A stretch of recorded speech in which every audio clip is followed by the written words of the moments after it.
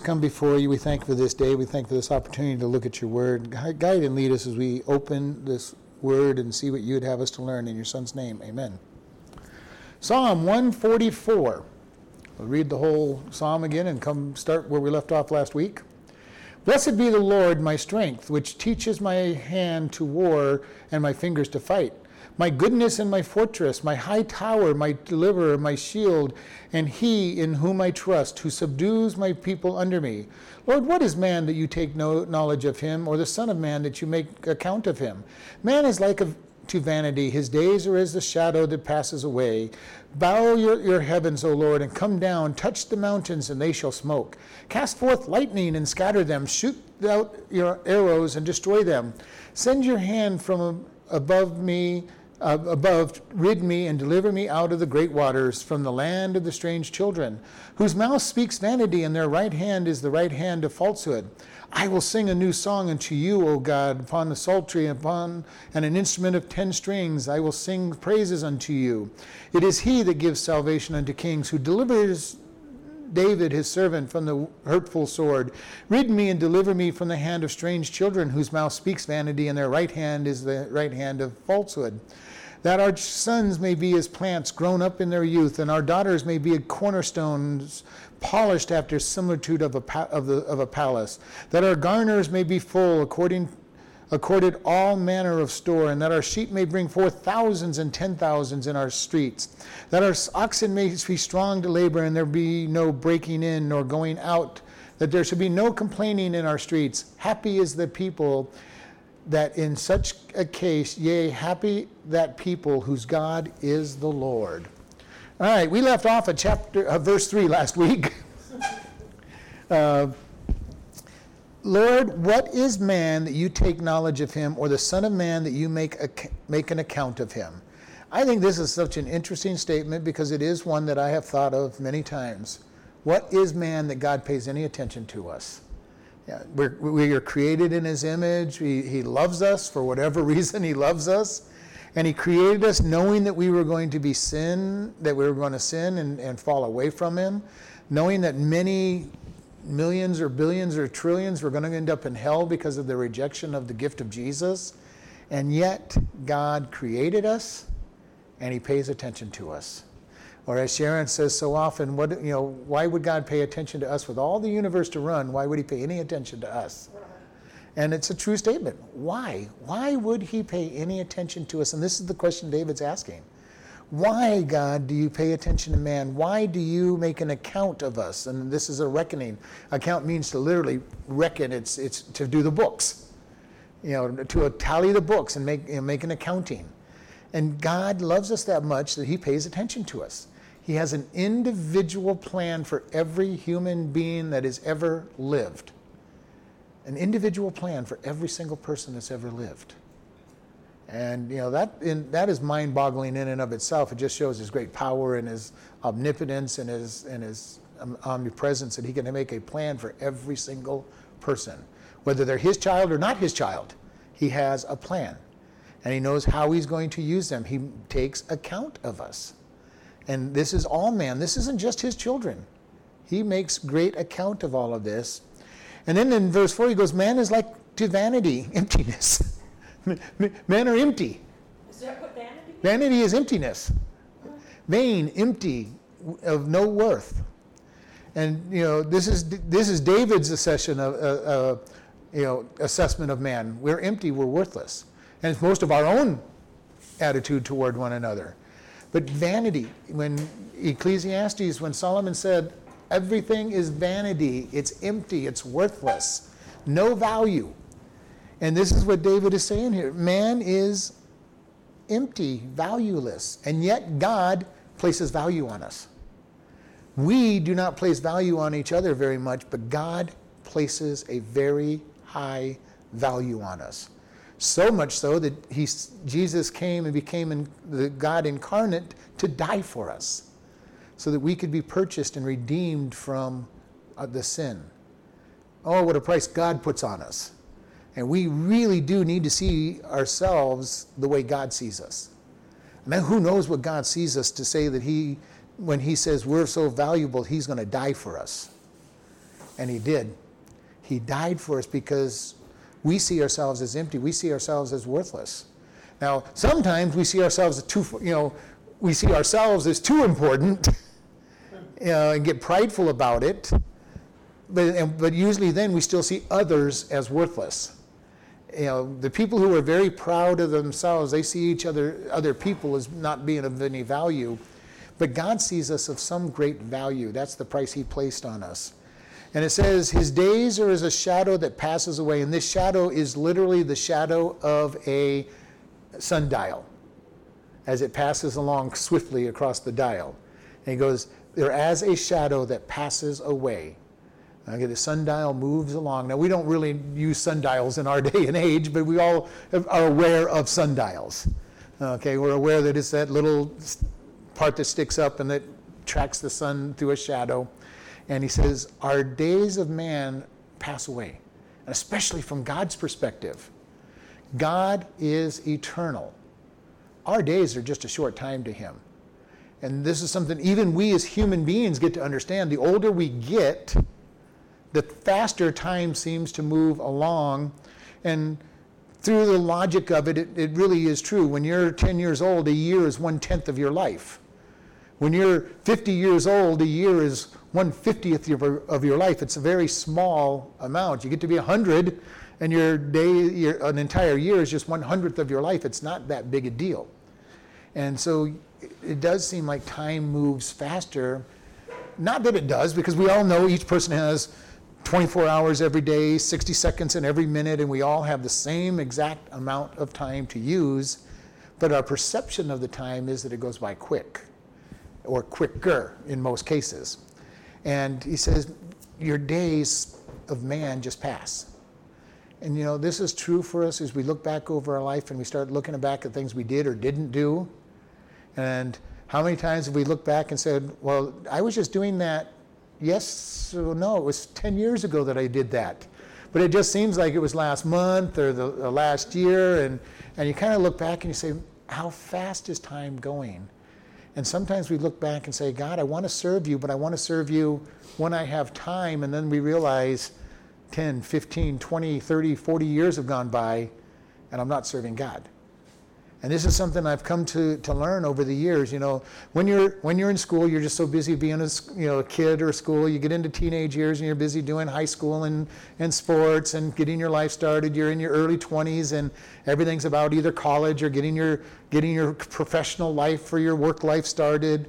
Then you get into your 30s or 40s and you've got a family that's getting started and you're getting a little bit of responsibility at work and you don't have time for God. And then you get in your 40s or 50s, now you're taking care of your aging parents and your kids are getting their job started and you've got your grandkids and you're not really then you get into your 40s or 50s and you're getting ready for retirement. God, I can't pay attention to you now, God, because I've got to get ready for retirement. And then you get retired, and I'm not there yet, but everybody I talk to about that's in retirement says they don't have time to do anything, or they don't have any energy to do anything, one or the other. They're at the doctor's office all the time. And this is why it is very important for us to say, God, I'm going to make time to serve you. Now, yesterday, whatever, it's time to serve you now. Because I can come up with a million excuses at any age not to serve God. And it's just like the song Cats in a Cradle, where the guy is so busy with his kids, that he couldn't deal with his kids. And then when he's got time to deal with his kids, they don't want to have anything to do with him. Yeah, I got things to do with. Job's a hassle, Dad. Just like you said in the beginning, the job's a hassle. I'm busy, can't do anything with you. And then you hear it from your kids. And it's really just each stage of life. But we do the same thing with God frequently. God, I just don't have time to be with you. I'm working 40 hours a week, and then I'm spending time with the kids. And God, when can I come and serve you? When can I, God, I just don't have time to be a Sunday school teacher or a Bible study leader or sing in the choir or whatever it is that you're asking me to do, God. I don't have time. I'll do it later when I have more time. When I get my job established, God, I'll have time. And then your kids are in high school demanding more of your time. And then you're getting your promotions and you're getting your own company started or whatever. And it just keeps going on. If we don't make time for God, day passes. Oh, it's a very powerful song. And it really is a powerful song about people not not spending time with their kids, but it could be, like I said, it's probably not the best song to bring into a spiritual context, but it is the same process. It's still the same process. And something else. Was Jesus busy when he was arrested? Because we have to remember, he could have just, what he said, called 10,000 angels to destroy the world and set him free before anybody touched him. Mm-hmm. Well, he chose to do it. He chose to follow what he said he would do. But all of this is the choices we make in life to serve now.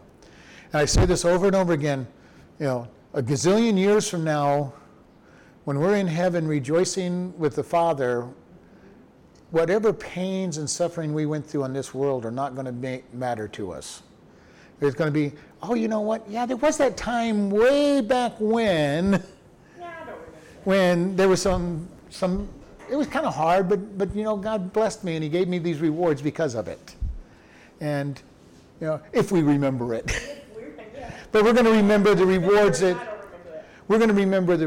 that came out of it. And here David's saying, man is a vanity, his days just disappear, especially from God's perspective. When it says in Peter that a day to the God is like 1,000 years and 1,000 years is as a day, basically he's saying time is irrelevant to God. Because he's eternal, each day is like nothing to him. And if he waits for 1,000 years, it's just nothing to him. Time is nothing to him because he is at the beginning and end of time at the same moment, so it's not a big deal to him. Time, what's time? Time is that little thing that they're making a big deal out of on the earth. Now he understands it better than we do, but you understand what I'm saying. From God's perspective, time is totally irrelevant. He's got the whole time, all of time to play with. Well, because he said, in the fullness of time, Jesus was born. The right time, the right place. In the fullness of time, the rapture will happen, and we will just disappear, and the world will go in through a 7-year period of time of tribulation with Satan. And it's the fullness of time. God says, okay, we're done. We're done with this, and Satan, you now have a little more freedom. And remember, I've said this over and over, Satan does not have total freedom during the tribulation period. If he did, he would destroy the world. And he can't. He is a chained adversary with boundaries. He can only go as far as God allows him to. And that's the beauty of the book of Job, showing us that he can only do what God allows him. Now sometimes we will go, God, why would you allow him to do the things you allow him to do? And God says, I've got my reasons. If you understood what was going to happen next year, next month, 20 years from now, 30 years from now, 100 years from now, because of what you're going through, you'd understand that this is what's best. And I love the picture of the tapestries. From the wrong side of the tapestry, a tapestry or a needlepoint looks like garbage. What are all these knots and hanging pieces of string? And look at this. This is awful. And then you flip it over, and there's a beautiful picture that's on the other side, if it's done by an artist anyway that knows what they're doing. But that's what God's weaving from mankind, is this beautiful tapestry that looked at from our side looks like a mess. Looked at from this side, God, why am I not on the bottom of this piece of tapestry? What's going on here? Everything is wrong. God, have you lost your mind? And God says, just wait till I flip this over and you see your part of this great picture. And we need to keep that in mind. God has a plan. God has a plan, and our little piece of thread may be the one that just makes that picture stand out, even though it looks like the dark and worst part of our life. But God says, see this dark piece, this dark strand right here? It draws the picture out. And we may not like being the dark strand on the picture, but God's saying, I have that plan. It's going to be perfect, and because of that, you're going to be blessed because of the rewards for it. Verse 5, bow your heavens, O Lord, and come down, touch the mountains, and they shall smoke. Cast forth lightning and scatter them. Shoot out your arrows and destroy them. So here David is calling for God to go after his enemies. David loved precatory prayers. I can't say that I've been a big fan of precatory prayers my lifetime. I don't know that I've ever prayed a precatory prayer. And precatory means, God, go get them. David prayed them frequently. But David was a king and he was a ruler of his people. And I think a lot of time he was saying, God, go get my nation's enemies more than he was saying, get my enemies. Because he was the king of the people, so therefore his enemies were Israel's enemies. So I think from his position as king, he was saying, God, let's get these enemies. This is something that's important because we as individuals are called to love people and forgive people. But our government is called to protect the innocent and punish the evildoers. And our job is to love and forgive. And so I think in many of David's cases, he was calling God, God, defend your people. I'm the king of your people. So it came out, get rid of my enemies. He's praying a lot of times for his people, bow down from your heaven, God. Touch the mountains and they shall smoke. God has power. And this goes back to the picture of Mount Sinai when God came down with flashes of lightning and fire and smoke rose from the mountain, and the people were so scared they told Moses, you go up and talk to God. We don't even want to hear him. We'll go hide in our tents while you're up there talking to him. You go get the message from him. And I imagine it would be pretty scary. I expect so. Yeah, it would be pretty scary to see a mountain lighting up and flashing and smoke, and it's not a volcano. And you're hearing the voice of God. Oh, what the voice of God, might have sounded like, I have no idea, but it scared the people. But to be in the presence of God, even though he was far up on the mountain, just to feel the reflected presence of God. How many times have I been in worship, and I hope you understand what I'm saying when I say this, but being in worship and God's presence shows up. And you just feel just the tiniest bit of his presence. Just the tiniest bit, because I can't imagine what it would be to be in the complete presence of God. But it really is important for us just to be in his presence. The song I Can Only Imagine is a wonderful song about what will it be really like to be in God's presence. And I can picture the first time we're in God's presence in heaven, we're going to be flat on our face. Because we're going to experience God like we've never experienced, no matter how good your experience with God. And I've had a lot of good experiences with God. Okay, I've had a lot of great, wonderful experiences with God where I had just a momentary touch of what you can imagine heaven to be, and know that it is just a little tiny finger of it, not even the real thing, but just the tiniest finger of what it means to be in God's presence. And to be in his presence, and hear David saying, you make this, your touch on the mountains will smoke them. And I think he's thinking back to Sinai on this one. Cast forth your lightnings and scatter them. Shoot out your arrows and destroy my enemies. God, you have the perfect ability to do that. You come in and you will scatter the enemy.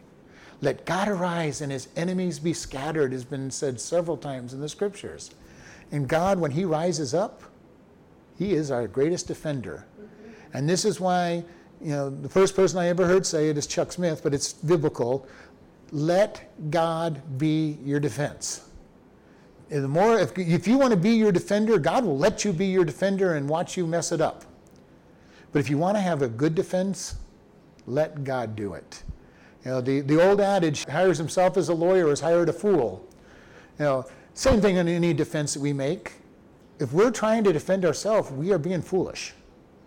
Because anytime somebody tries to defend themselves, what is the very first thing people try to say? There must be a lot of guilt there. Look how much they're defending themselves. But just any defense, when we try to defend ourselves against accusations, the very first thing people are, well, we touched a nerve. We must have really hit something. But here we see this whole idea of David saying, deliver me, destroy my enemies. And then verse 7, send your hand from above, rid me and deliver me out of the great waters from the hand of strange children or aliens. And this is kind of a very interesting thing. Rid me, separate me, and snatch me away from my enemies. Do you know, this is something that can happen to us if we just turn ourselves over and let God be our defense. He takes us out of the situation, puts us inside him, and we don't feel the situation anymore. This is the important thing. God does not deliver us completely out of the problems. He just hides us in him when we turn over our life to him. God, I want you to be in control. Be my defense. And when you do that, he puts you inside him, and he's your shelter.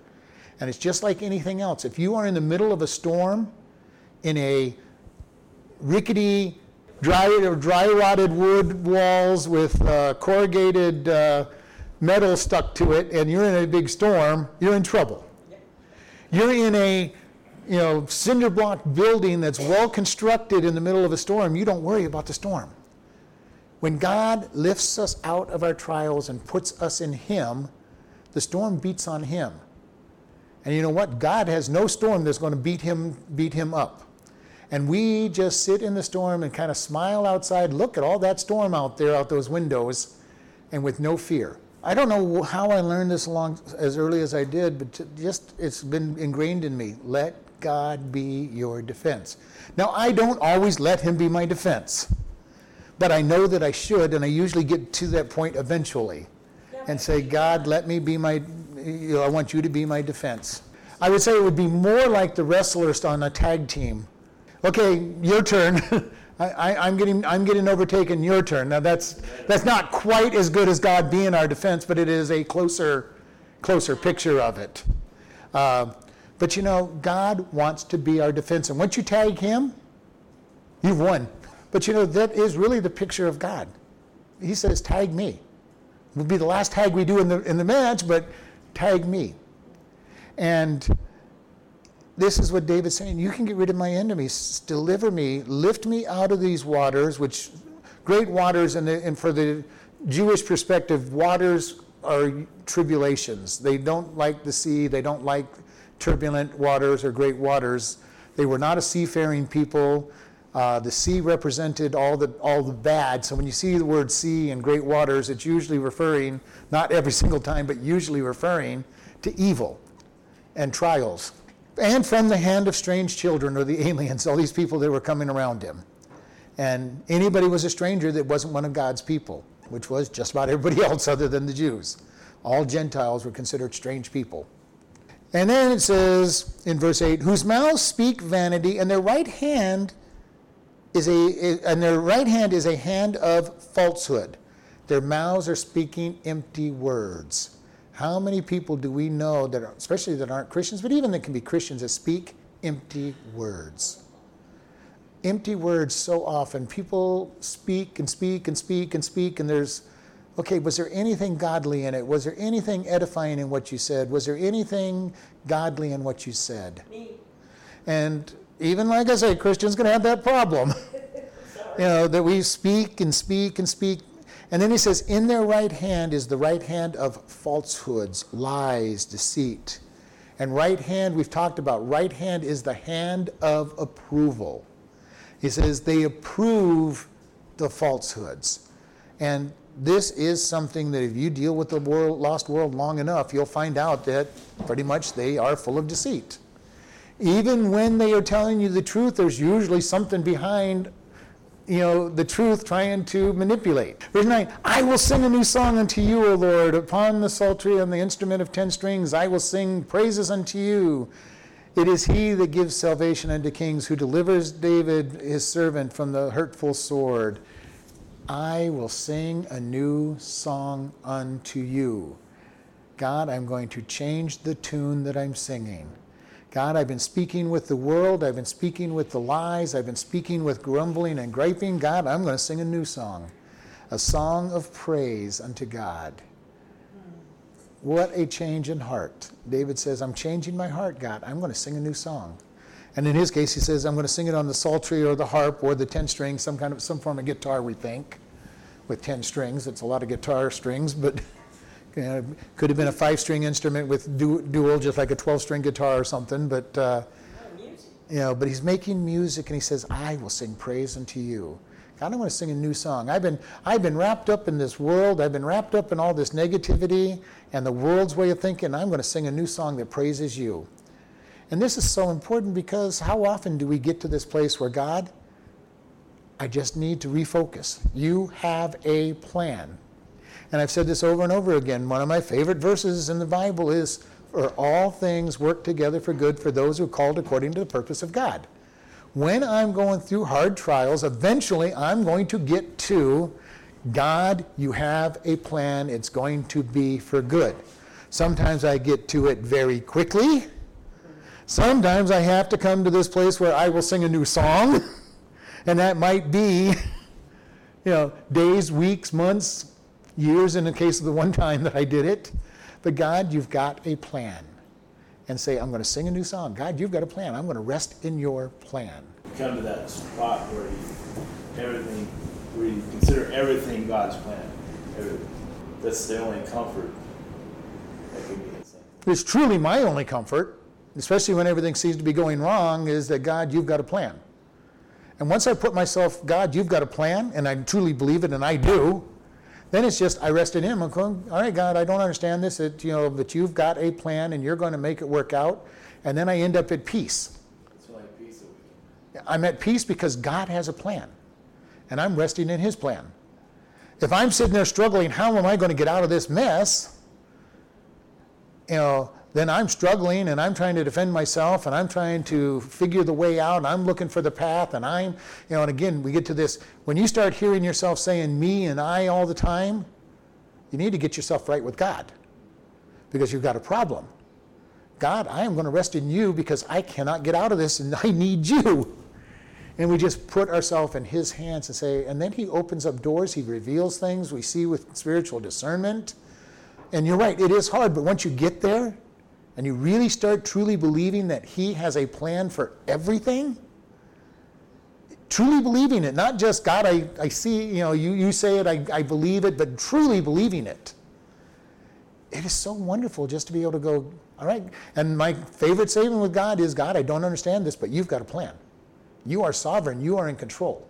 And once you say that he's in control and truly believe it, in God, you've got a plan, you're going to make things for good. And again, as I've said so often, there's not the little word my in there. All things don't work together for my good.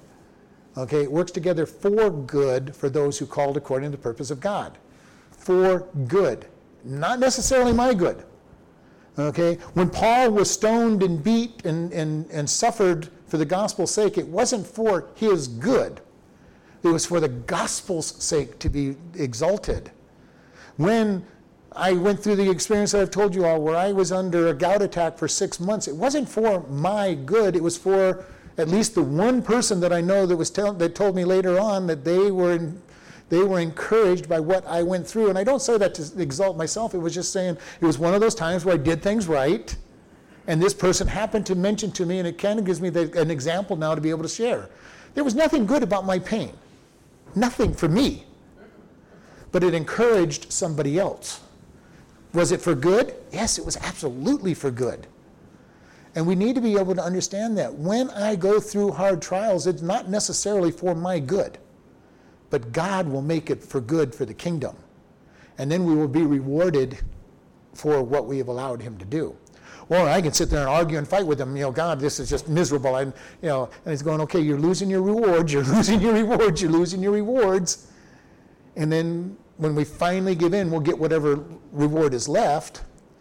But he's going to make us give in. Always. God does not take the trial away from us until we finally follow through with 1 Corinthians 10:13. There hath no temptation overtaken you, but such is common to man. But God is faithful to provide a way of escape, and that way of escape is to hide in him. God, I give up, it's yours. And once we get to that point where we hide in him, the peace, the victories that we see, the blessings that we see, as God takes us, okay, finally, you're here. Let me deliver you. And again, I'm not saying I do things perfectly on this. I make all kinds of mistakes. But I understand it now so much better than I did when I was 20 and 30 years old.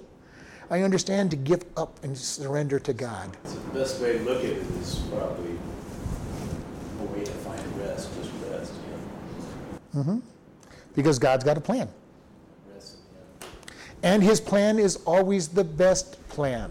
Even though it might not make any sense. Even if it makes no sense. 2 years ago, we put the little quote up on the board that people may or may not remember. God's perfect will is what I would choose if I knew everything. Okay? What God wants to do with me, if I really understood everything there was to know, is exactly what I would do. So my next best thing, because I will not know the future, I don't know everything, my next best step is, God, I'm going to fully trust you because you know what's best. Okay, God, you want me to be in pain and in traction for the next 6 months? If that's what you want, then God, I accept that. Don't know why it would be any good, but you might be witnessing to all kinds of nurses and doctors by being in traction. You don't know. I picked something really bizarre, but we don't know what it is that we're lifting up when we just rest in God. When people see us at peace. When the person comes home from serving God someplace and their house is burnt down and they've lost their kids and their animals are all dead and they've lost everything they own, and they go, okay, God, don't understand this, but you're in control. Same thing Job had to end up coming to at the end of his trial. And this is all coming down to, God, will I rest in you? Faith rest. God, no matter what comes my way, I'm going to rest in you. God, no matter what good comes my way, I'm going to rest in you. God, whatever your plan is for my life, I will rest in you. Paul said, I praise God for the light afflictions that come upon me. And his light afflictions were shipwrecks, beatings, being run out of town, everybody always trying to kill him. And he called those light afflictions. Why? Because the next verse goes, because of the glory that is coming.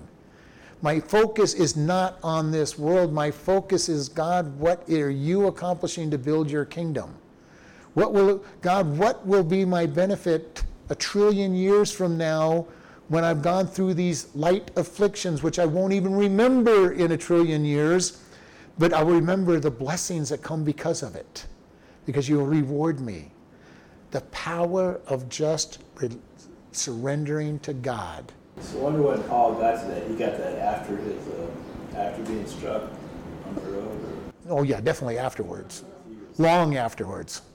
After he'd been beaten and stoned and everything. It's a process. All of this is process. It makes you feel a lot better about things sometimes. When I share the things that I've gone to, it is a process that's taken me 48 years to get to. And I give you my examples. When I was in my 20s or 30s, I didn't have this all together. I made lots of mistakes and spent 6 years trying to make something correct. Because I didn't just surrender to God and say, this is what I'm going to do, God. It's all process. It's all learning. And what I'm trying mostly to do is encourage people that there is something out there from the biblical perspective and from my practical experience. Not saying I've got it all together. Paul wasn't trying to say he had it all together. I'm sure there were days when Paul said, these light afflictions, and there were days when he was struggling with his light afflictions. And saying, God, I want you to be my rest. I want you to be my protector, needed to be something he had to come around and do. Verse 11, rid me and deliver me from the hand of the strange children whose mouths speak vanity, and their right hand is the right hand of foolishness. This is a repeat of verse 8. Except in this case, he's saying, rid me and deliver me. Snatch me away, set me free from them. Still the people that are speaking vanity and approving of falsehood. And this is the world. The world approves of falsehoods. And the sad thing is, many times Christians approve of falsehood. And, because we're in the flesh. And sometimes we approve of falsehoods when we're saying, God, I just don't trust you to get me out of this problem. That's a falsehood that we're believing. And we need to be very careful about how many lies do we accept. God has truth, Satan throws lies at us. Well, you know what? If you were really a follower of God, none of these bad things would happen to you. Yeah. Lie from Satan, but the sad thing is there's a lot of Christians who believe that lie. Come to Jesus and everything will be perfect. You'll be in bed of roses and nothing bad will ever happen to you. And that used to be a great big lie in the 70s and 80s that I heard a lot. That's the problem with what all the preachers now. The whole prosperity gospel is based on that. The lie of Satan that if you come to God, everything is going to be good. And Jesus himself said, they hated me, they will hate you. Yes. And when we are out there in the world, there is so much trials and tribulations that we are going to go through because we're His. We are in the middle of a war. We switch sides in the middle of the war. Okay? Picture this. You're in the middle of a battle, and the guy all of a sudden switches uniforms and jumps to the other side. Is he going to be well liked by the army he left? No. In the middle of this great big war, we leave Satan's army to join God's army. He is not going to be pleased with us switching armies in the middle of the battle. And why would he? We wouldn't be. When we switch, he's going to go after us.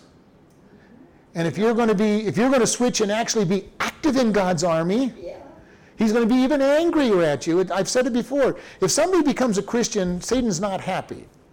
If they become a Christian and all they do is sit their butt in a pew and don't do anything for God, he's not going to be that bothered by him. He lost them going to hell, but they're not doing anything against his kingdom. They go in and they start praying, they start witnessing, they start teaching, they start studying God's word and growing. They become a bigger and bigger threat to his army, and he attacks greater and greater in return. This is what he says: God, deliver me, save me, hide me in you from all these evils, all these evil people. And again, we go back to, if I'm hiding in him, I'm protected. I am protected by resting in him. And there is such peace by faith rest in Christ. Just God, I'm enjoying this great big tower. Yes, there's a hurricane out there blowing against this tower, but that hurricane is not going to blow this tower down. I used to love in Guam sitting in the concrete, the cinder block house, looking out at the rain of the typhoon coming by. Oh, I would have loved it. I love a storm. And you just watch the rain just whipping by, knowing that you are safe in this house. Not like the huts that were down by the beach that the natives were living in, but I'm living in a concrete cinder block house that is strong. Didn't even feel the winds blowing against it. And that's what it's like when we rest in God. He's a great thing that people want. All right, verse 12. After he just said, rid me of all this stuff, he goes, that our sons may be as plants grown up in their youth, that our daughters may be as cornerstones, polished after the similitude of the palace, that our garners may be full according to all manner of store, and that our sheep may bring forth thousands and 10,000s in your. So he's saying our children will be grown up as strong vines, and this is literally just well-formed, well-grown, well-struck. But this whole idea that they will be strong. And we don't really have as much in the United States as many of the Middle Eastern and everything, where they have hedges and stuff that grows on the walls. And in most of Europe, they have hedged streets and everything, and the hedges are strong and this is what he's talking about. Our sons will be really strong protections for their families, and they will be strong and be able to withstand the attacks and keep things out. You're talking about hedges, you mean similar to the ones like in yards? Real hedges that are designed to be fences. Right.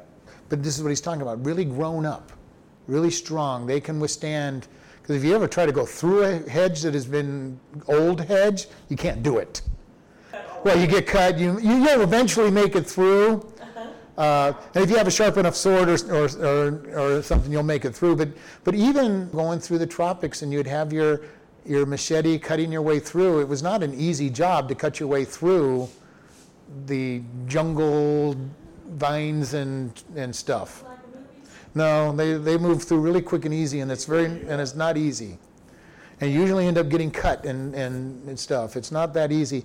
And it says, our daughters be as cornerstones, polished with the similitude of the palace. He's talking about the great big posts that are majestic and polished and beautiful.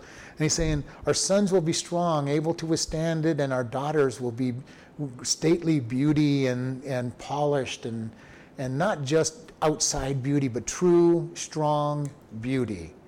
And it's a very beautiful picture. He's saying, it doesn't really sound very pretty to us, but he's saying our sons are going to be strong. They're going to be, that protective wall, and our daughters are going to have a stately beauty of the.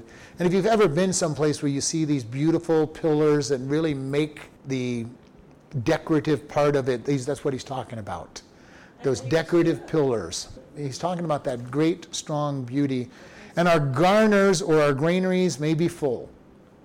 And basically he's saying, God, when I rest in you, you're going to give us strength. You're going to fulfill our needs. And that whole peace that we have, where we learn to be content with much or with little, is when we put ourselves in God and say, God, you've got a plan, and I'm just going to rest. If I have a lot, praise God. If I have practically nothing, God's going to meet your needs. He's promised to meet your needs. And so you're going to be fed, you're going to be clothed, you're going to be sheltered. You may not be in the royal palace, or you might be. We don't know. One of the greatest promises that God says is that many of his servants will stand before kings. And I have talked to many people that have been missionaries that have stood before prime ministers and kings, and they're really nobodies as far as the world's concerned, but they're ministering for God, and God lifts them up. In many of these countries that people go into to minister, they get recognized because they're doing such great things for the poor people that the government starts saying, I want to know what you're doing. Why are you doing it? And then you get to stand before the king and minister to the king, or the prime minister in our day, or whatever his title might be.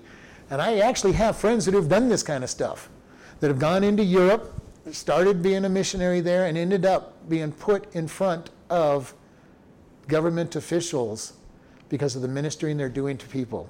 People I know. It happens. And this is what he's saying. People are going to stand. Our garners may be full, affording all manner of store, not just full, but variety. Do you know when God blesses us, it is a full blessing with variety in it. And we as human, God knows that we need variety, because otherwise we will end up saying, what have you done for me lately, God? God knows that we need variety in our blessings. He doesn't just say, here's your blessing, live in this one blessing for the rest of your life, because he knows that we won't. So he says our barns, our granaries will be full, and all manner of store will be in them. Okay, different blessings. And again, when you just rest in God, the blessings come. The blessings come, and when you're resting in him, it's pretty easy to see them. And all of a sudden, these things just come. And then you go through the hard, dry spots, the testing. And I love it. It was in God's Not Dead too, but it was a statement that I'd already known, that when she was complaining, she's not hearing God in the middle of the test, and her dad tells her, you're a teacher, you know that the teacher does not speak during the test. God oftentimes does not speak to her in the test.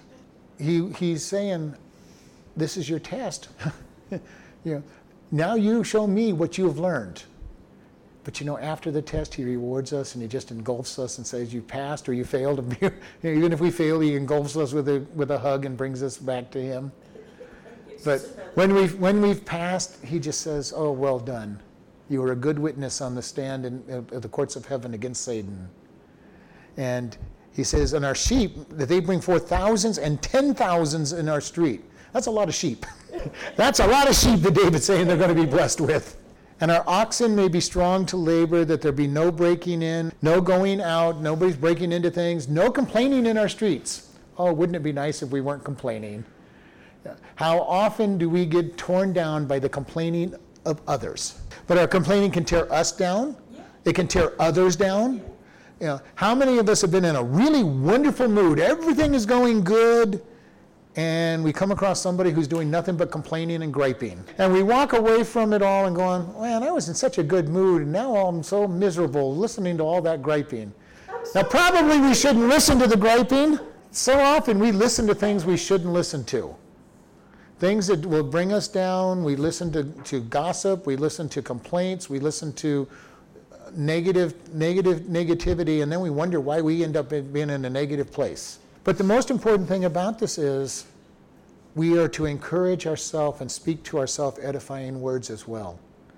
Because that is what is so important. God, you are so wonderful. You love me, and I don't understand why you love me, God, but you love me, and you're giving me great blessings.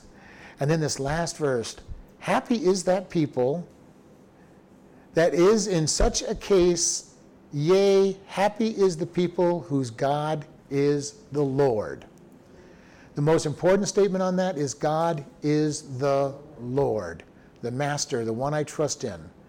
The one that I say, God, you've got a plan, I'm going to rest in your plan. God, you are sovereign, I'm going to rest in you.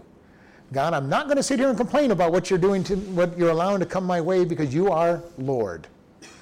But most of the time, we as human beings have a hard time resting in God. We just feel like, God, I have got to do something. Have you ever been in that place? So many times I have. God, I've got to do something.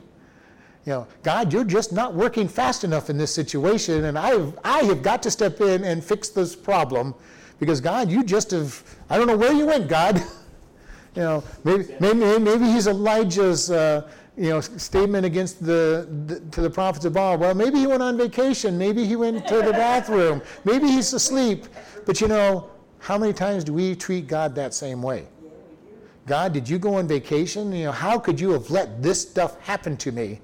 God, I don't know where you were. You went to the bathroom or something, and Satan slipped in while you had your back turned.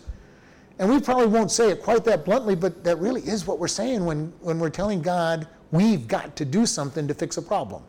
God, we're just not moving fast enough, so let me help you out. Yes. Let me help you out, God. I don't see the answer to this, but I think this might work, so I'm going to do this. God, Abraham was told to leave Ur of Chaldees and leave his family behind, and what did he do? He took his father and his nephew with him. And who knows who else. If he took that much, he took much more than just those two, because he would have taken their properties and their things. And he got stuck in Haran for 20 years because he was disobedient from the beginning. God, my dad really needs help. I can't just leave him behind. I'm going to do things my way. He didn't really trust God. Trusted him halfway. How many of us trust God halfway? God, I'm going to do what you asked me, but I'm going to do it my way. Trust God, not at all. Or not at all. Yeah. A lot of times we don't do it at all, and we don't go anywhere what he tells us to do. Sometimes we do it our way. And the Bible is full of examples of people doing it their way.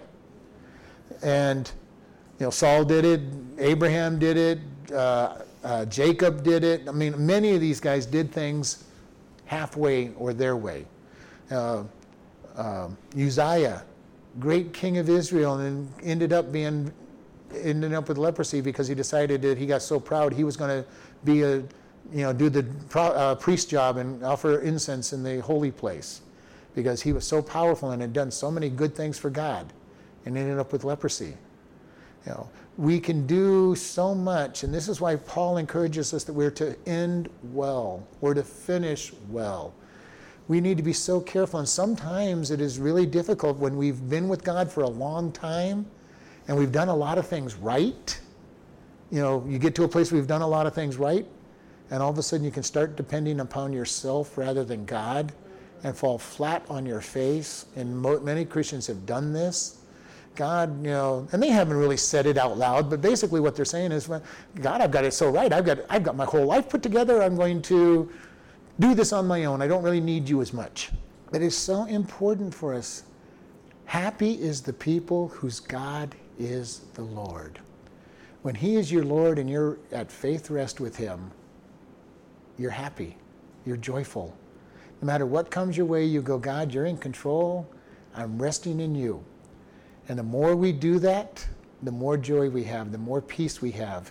And then the world looks on us and says, you guys are nuts. How can you have so much joy and peace when all these bad things are happening to you? But by the same token, they're looking at you and saying, I really want what you have.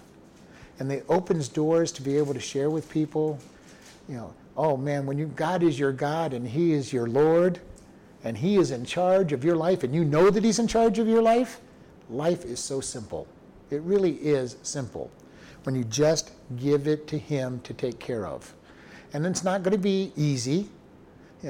You know, even though something's simple to God, it doesn't mean it's easy for us, because it is hard. It is hard sometimes to rest in God and just say, God, you're in control.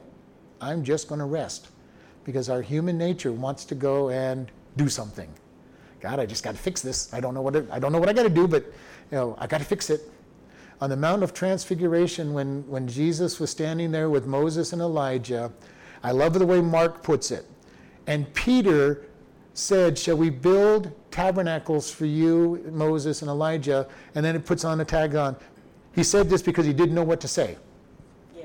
Okay, I have to say something. I don't know what to say, but so I'm just going to say something. And for God's perspective, it would have been better for him to not say anything than to say something that stupid, because as soon as he said it, God said, Moses and Elijah disappeared and they went back down the hill. Who knows how long they would have stayed if he hadn't said that. But that was Peter. That was the way Peter was. But we so often put our foot in our mouth. We do something that is not what God wants. And at the time we do it, we think it's the right thing to say or the right thing to do or the right action to take. And God says, why didn't you pray? Why didn't you consult me? How many times do we protect people who are suffering because we don't want them to suffer, but that suffering may be just what they need to come to God? And this is true. You listen to so many testimonies, and even for ourselves, it is when we hit rock bottom, whatever rock bottom is for us, that we come back to God and say, God, okay, I'm tired of doing things my way. I need your help. My 6 years of struggling, when I hit what was rock bottom for me, and I finally said, God, I give up, and meant it, he delivered me overnight. It went from big problem to no problem. And it is so wonderful when you just say, God, it's yours. And you just, and I had one just recently where the big problem staring at me, it only lasted about a week, but I'm like, God, what am I going to do about this? What am I going to do about this? What am I going to do about this? And I'm trying to fix it in my own strength. I'm going, what am I doing? God, I'm just giving it to you. And all of a sudden it's like, okay, there wasn't even a problem here. There's not even a problem. Now, is it absolutely no problem? No, but God is in control, and he's showing me the way that out of this is going to be long term. It took a long time to get there. It's not just going to be turned around overnight. And we need to be able to look to God and say, God, I'm just surrendering to you. Help me see the way out of my problem. And when we totally, truly surrender to him, he'll show us the answers to it. Now, we may not like the answers. We may not like the answers he's showing us, but if we totally turned it over to him, okay, God, don't know how that answer is going to be the right answer, but I allow you to have your way. And this is, happy are the people whose God is the Lord. There's such peace when he is our master and our leader. Let's close in prayer. Lord, we just thank you for this day. We thank you for this opportunity to worship you. Lord, we thank you that you are our deliverer. You are the one that has the answers for what we're looking for. And we ask you just to teach us to be able to rest in faith in you. And we just thank you in Jesus' name. Amen.